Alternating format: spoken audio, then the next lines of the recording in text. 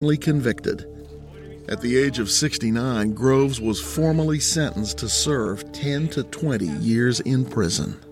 Even with the third-degree sentencing, he'll still spend the rest of his life in prison. That's enough for you? Mm-hmm. It's been more than a quarter century since the summer morning when Kathy Heckel kissed her children goodbye. And although their wait for justice is finally over, they're still no closer to knowing where their mother is than they were on that summer night in 1991 when she didn't come home.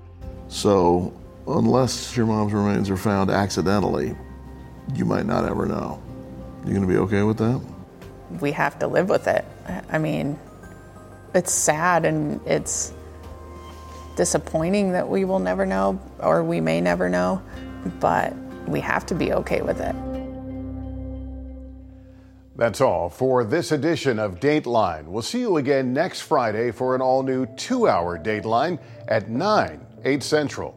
And of course, I'll see you each weeknight for NBC Nightly News. I'm Lester Holt. For all of us at NBC News, good night.